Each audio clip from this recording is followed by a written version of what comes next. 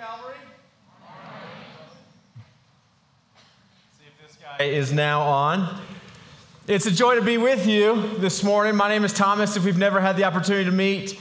And I'm on staff here at the church, and it's my joy to be able to open up the scriptures with us regularly on the weekend and see what God's word says to us. And if you're new to Calvary, one of our hallmark is that we love to go through books of the Bible, and we do it differently from time to time.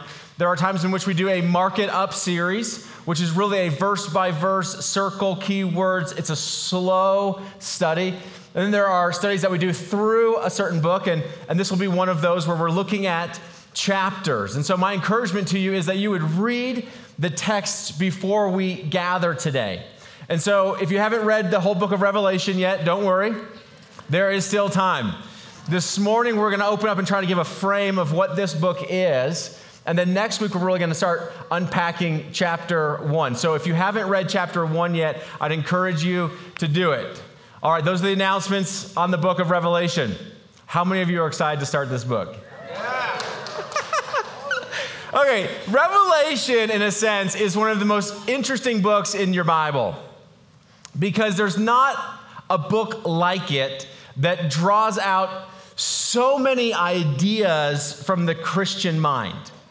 For example, if I said, get excited, we're starting the book of Philemon, what would you immediately think about? You're like, I don't even know if I've read that book.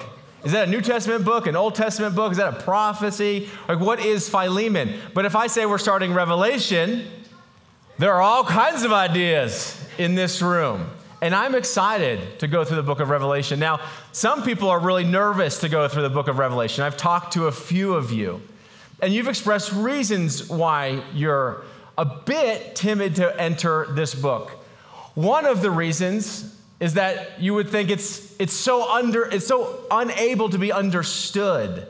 It's like it's bizarre. I don't get it. Like, it's so different than the Gospels, where it just talks about the historical life of Jesus. And so I just kind of avoid the book because it feels like it's impossible to understand it. Another group of people say, well, I don't really want to go to the book of Revelation at Calvary because I like the church as it is, and this book is super divisive. And I've been at churches where people bring their opinions to the book of Revelation, and it divides people. And so because there's been such divisiveness around this book, I'm a little nervous for us to go through it. Another person had told me, well, it's because there's just weird stuff in there and it's unsettling. There's parts about it that actually cause me to be afraid. And so I don't want to open this book because of what it contains.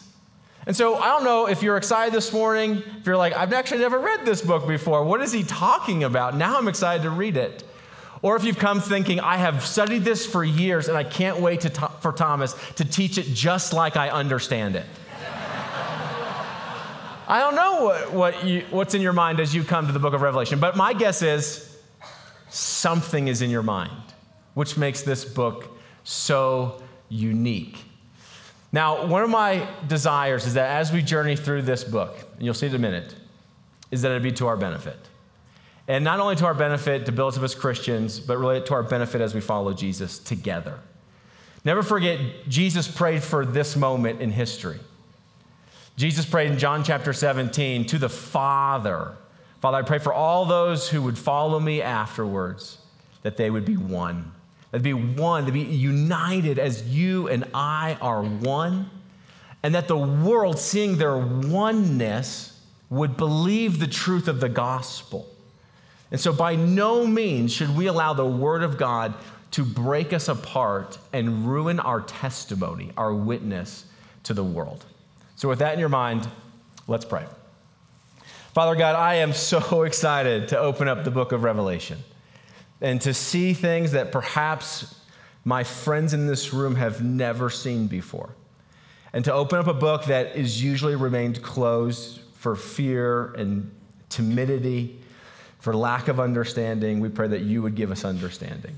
And Father, we just surrender the next 4.5 months to you.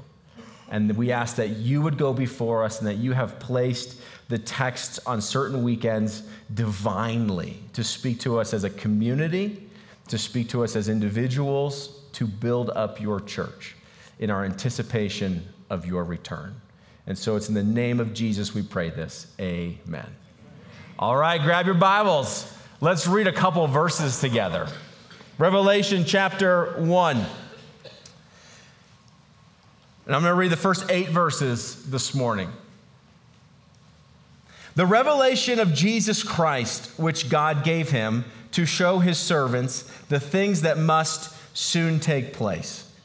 He made it known by sending his angel to his servant John, who bore witness to the word of God and to the testimony of Jesus Christ, even to all that he saw.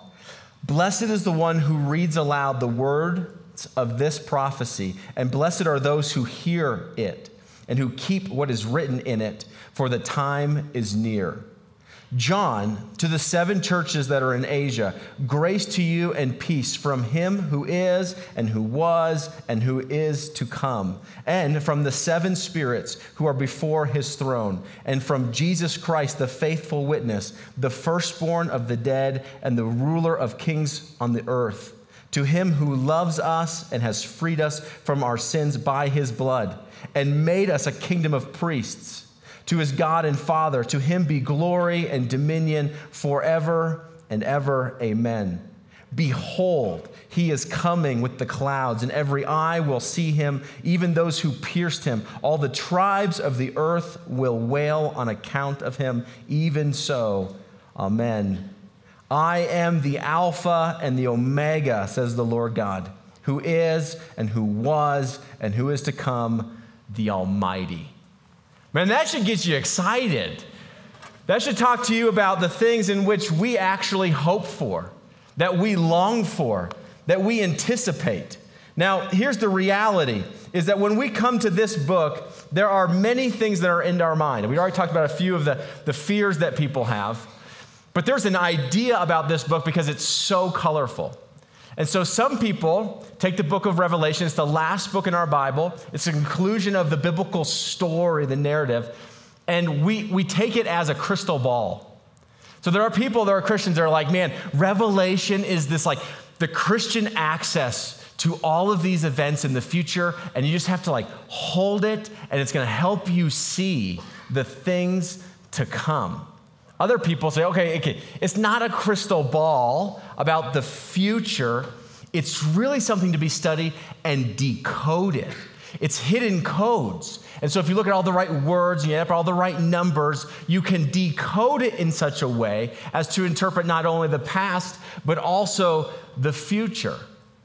Other people who say it's not a crystal ball, it's not something to be decoded, would just simply say, okay, this is just fantasy. I mean, did you read the book? It talks about dragons and beasts and angels and fire. I mean, that's what I see in a fantasy book. And so it's not to be taken in any sense with any integrity. It's just a wild story. And then others say, yeah, there's nothing about this book that can be understood. In fact, we should just keep it locked up. Like, don't open the book. There's too many problems. It's like Pandora's box. Leave it alone. So maybe one of these views, if you'd be honest with yourself, is the view that you have as you come to the book of Revelation, like a crystal ball to interpret the future, something to be decoded to understand the past, simply a fantasy story that's very colorful, but you don't know what to do with it, or man, leave it alone and keep it locked up. If there's one word I would want you to have in your mind when you think about Revelation, if someone were to ask you, what is the book of Revelation about? What do you get if you study the book of Revelation? Why would you take time to invest yourself in this book? One word is blessed. Not crystal ball, not decoding, not fantasy, not locked, but blessed. If you look at Revelation chapter 1, verse 3, this is how the book opens. Blessed is the one who reads aloud the words of this prophecy, and blessed are those who hear and who keep what is written in it, for the time is near. This book is the only book that has the audacity to say you will be blessed by it. It is to your benefit to know it. Blessed are the ones that understand what's written here and live it out. Blessed is the one who picks up this book. Now, we think of this word blessed, and we automatically have like an aversion to that. Like, well, what do you mean by blessed? Because we don't want anything to do with like a prosperity gospel. But in a real sense, I would tell you this. Prosperous are you. Now, not financially, like I'm going to make more money and date better looking people, but prosperous are you to know what these words are and to live it out. If you take time with us this fall to know what has been written, you will be blessed. See, the book doesn't even just begin with this word, it ends with this. If you go all the way to the back of Revelation chapter 22, the whole Revelation ends with, and behold, I am coming soon. Blessed is the one who keeps the words of the prophecy of this book. Now you're going to see 7 blessings in the book. We're going to see 7 all over the place. 7 trumpets, 7 bowls, 7 seals, 7 spirits. 7 is everything. Complete is really what 7's about. And so the book opens with this line, blessed are you who read, understand, and do. And the book ends with, blessed are those who keep the words written here. So it's the frame of the whole book is blessing. So that's why if someone said, why would your church spend time on Revelation? Oh, because there's blessing here. My church wants to bless me. And so it opens up the scriptures to be a blessing, a benefit, that I might be built up in my faith and to understand what has happened, what is happening, and what will happen. That's the blessing. The blessing is to be built up in your faith, to be corrected so you don't ruin your life, to be challenged so you would mature, to be encouraged so that you might endure for the sake of the gospel. It is a blessing to know the book of Revelation. Now, there are many lenses that people come to Revelation with. Now, in the book of Revelation, in our study together, we're going to learn a bunch of $10 words together. It's going to be super fun. And there are postures that people come to the book with kind of like their camp of what they've done with the book of Revelation, where they have placed it. And so let me just unpack the 4 primary camps that people come with an interpretive lens to the book of Revelation, okay? They are preterist, historist, futurist, and idealist. And if you were to put them on a timeline, all the way over here would be the preterist. Preterist just simply means past. And so theologians will come to the book of Revelation and say everything that's in the book of Revelation is in the past. All that got resolved under the governance of Rome, all that hardship was at the time that John wrote this. And all of those things probably got wrapped up in 70 AD, and they would be considered history at this point. That would be a full preterist. Now, some people break this down, am I a partial preterist? How preterist are you? But the traditional full preterist is the book of Revelation is all past. And so there's nothing to look for in it for future. Now you move from preterist to this other idea of historicist. Historicist says, okay, there are things that are still coming in Revelation, but the majority of Revelation can be interpreted through history by looking back. And so they would look at the book of Revelation in some sense of, hey, how do we decode this and connect it to events that have already happened in history? And so a historicist looks at the book of Revelation and says, okay, we can see the movements of church history. We can see where the Roman church shows up. We can see where the Protestant church shows up. If we look at the book of Revelation, we can see where the missions starts happening, where the revivalists start happening. And so they might put themselves later in the chapters of where they live today, but they can look at much of Revelation and say, you can interpret what has already happened up to this point. Then another camp is the futurist. The futurist says, okay, primarily the book of Revelation is about everything that's going to happen in the future. The majority of the book is things in the future, and we are on the precipice of it. And so instead of looking at the book of Revelation and trying to interpret the history of it, They would try to look at the book of Revelation and interpret the daily times of what's happening around the world. Is Gorbachev somebody we should pay attention to? What about Barack Obama, Donald Trump, America? And so everything is still future, and we're trying to figure out who is who and what is what. Then there's this idea, this posture, what's called the idealist.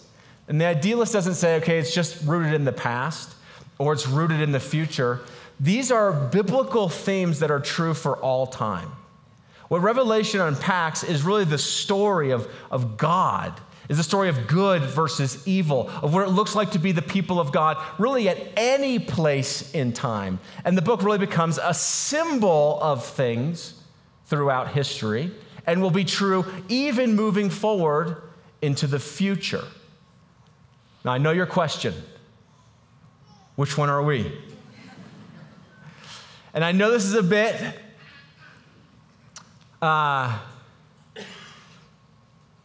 lacking, but I'm not a big fan of ists. Because they put you in a camp that has all of these other entanglements that no one really in this room would say, well, I believe all of those different things. And it imposes several things onto the text.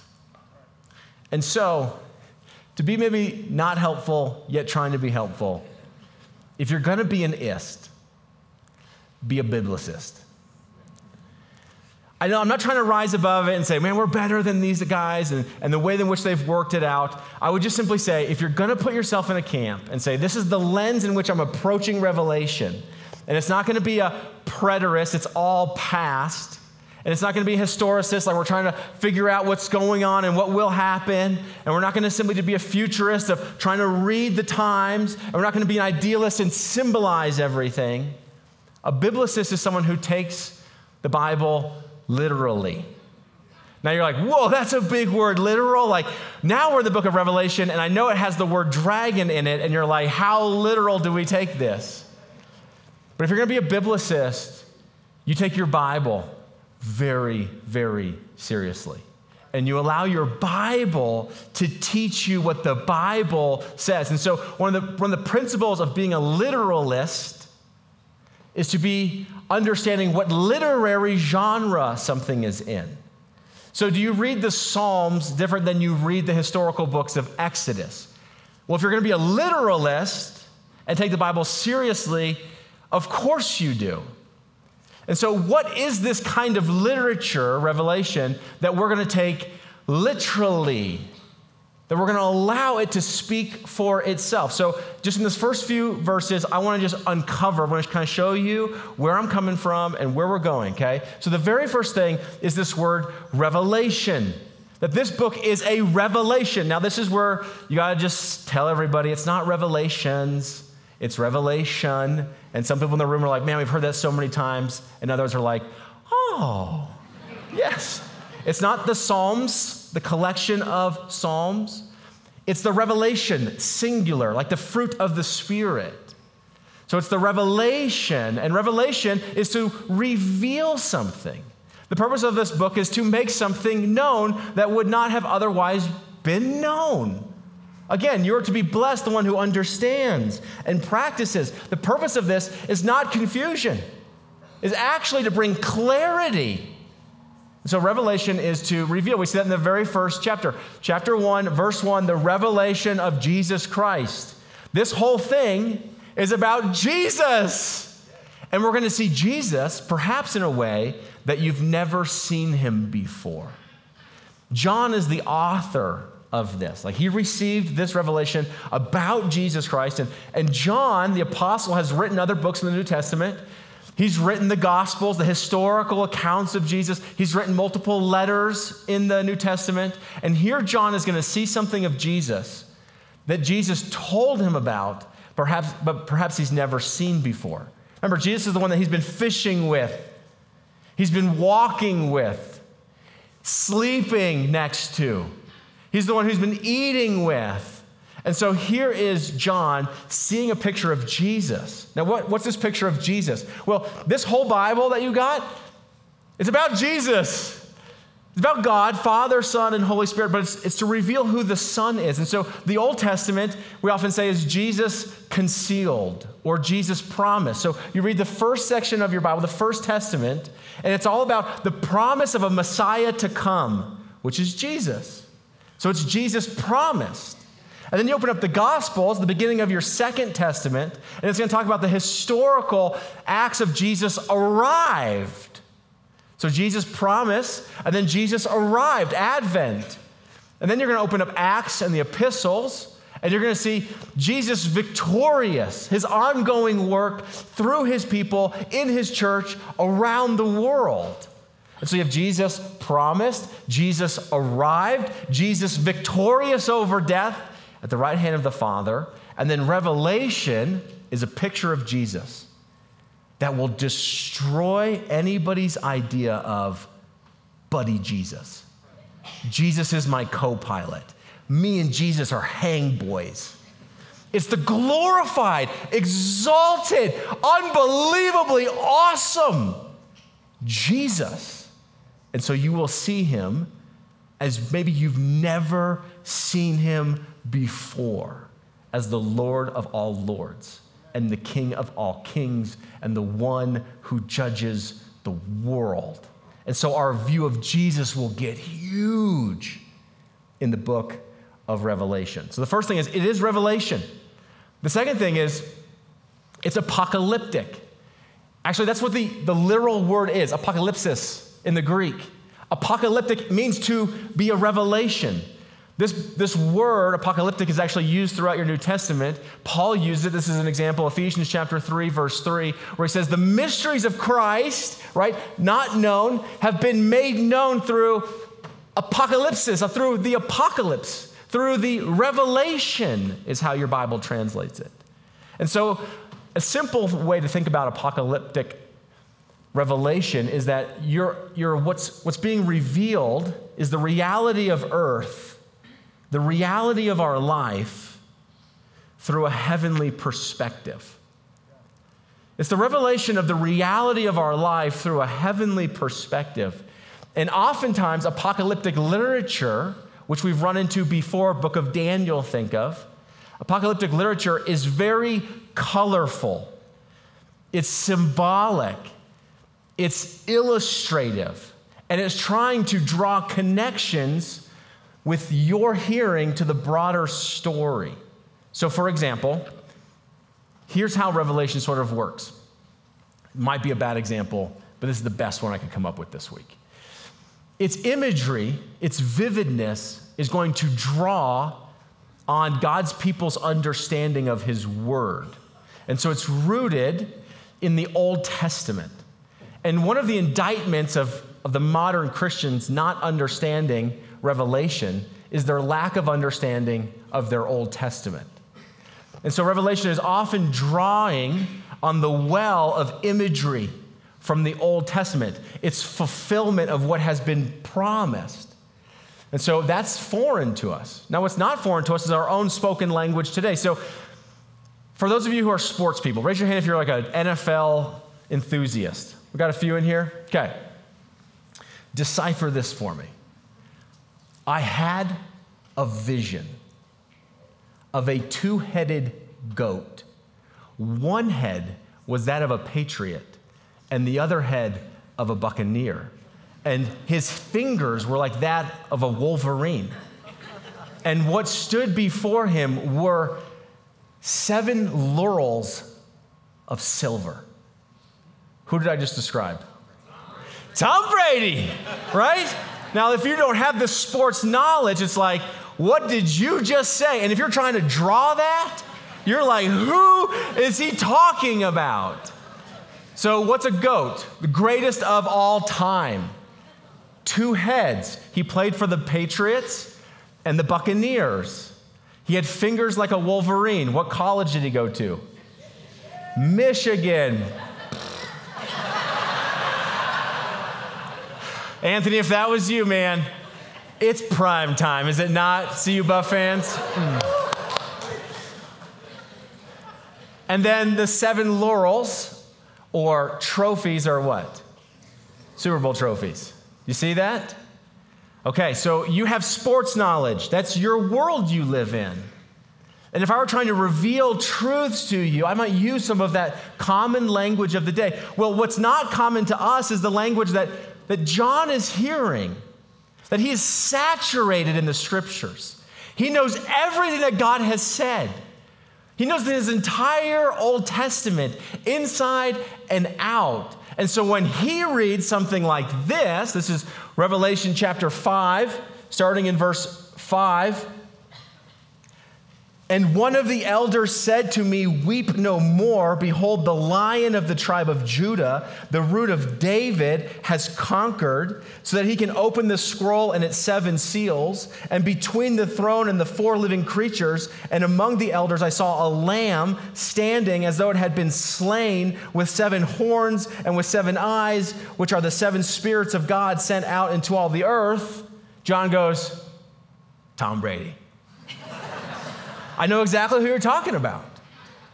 I know exactly what's being fulfilled. For his reservoir is different than ours. And so there's just an honesty that we have to have with each other of this will be a heavy lift at certain places. For us to do the work that we have failed to do, which is understand the imagery that God has given us already in his word. So be a biblicist. Know your Bible. And so, for example, Lion of Judah. That's like the number one description of the promised Messiah coming out of the Old Testament. The Lamb who was slain. John the Baptist, behold the Lamb of God who takes away the sins of the world. That's a picture of Jesus who's been crucified on the cross, yet victorious. We'll see a description of Jesus with the sword, with a double-edged sword coming out of his mouth. You draw that? That's weird. But then you look back at Isaiah 49, Ephesians 5, Hebrews 4. God has made my lips like a sword. He's talking about his words. The word of God is like a 2-edged sword. Take up the sword of the Spirit, which is the word of God. Oh, it's a description of Jesus coming with the word of God. Got it. Does that make sense?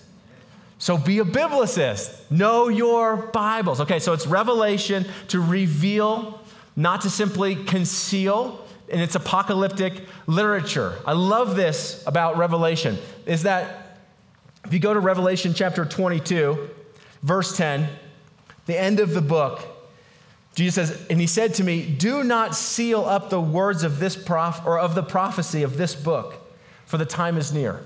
Don't seal it up. Now that's drastically different than what Daniel was told. If you go to Daniel chapter 8, verse 26, in his vision, which parallels much of what we're going to see in Revelation at times, because the vision of the evenings and the mornings that has been told is true, but seal up the vision, for it refers to many days from now. So what Daniel had sealed up has now been opened for us to know, to understand, and to be blessed by. Okay, so it's revelation to reveal, not to conceal, not to seal up. It's apocalyptic in its language. You have to know that's the kind of literature that we're in and how it works. It's also prophetic. And prophecy has 2 things. We talk about this all the time. It is both foretelling and forthtelling. When God would send a prophet to his people, it would have both a message for correction, for their encouragement. That's the forthtelling. Like when you open up the scriptures and say, this is what the Lord says about our life and how we are to live. That's the forthtelling of a prophet. And it's often connected to a foretelling so that you know the message is true. Well, this is what is to come in the days ahead. And so it is prophecy. Where do we get that? Again, right from the opening of the book. Here is Revelation chapter 1, verse 3. Blessed is the one who reads aloud the words of this prophecy. And so now it's kind of helping us understand what is it that we're engaging with? Well, it's something that will correct the behaviors of the church. There's a lot of forthtelling.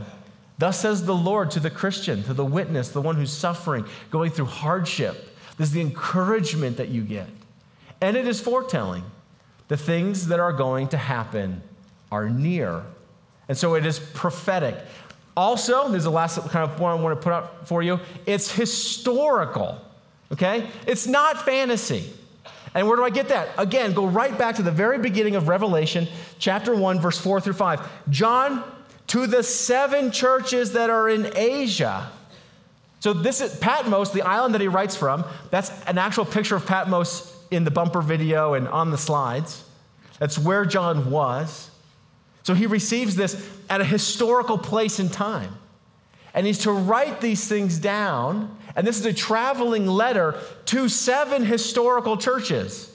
Here's a picture of where Patmos is in the world. You can see it on the edge of Turkey. And if you zoom in here, you're going to see that there's actually 7 historical churches that this letter went to. We're going to spend some time on this in a few weeks. But I just showed this to you now to know that this book is rooted in history. And this went to an actual people on the planet, breathing the same air you breathe. And so it's not just simply fantasy. It is for the blessing of the churches, those who love and follow Jesus, for you in your moment in history. And so that's just something we just have to have in our minds. As the book opens, it tells us, it informs us how to treat it. It's revelation, to be known.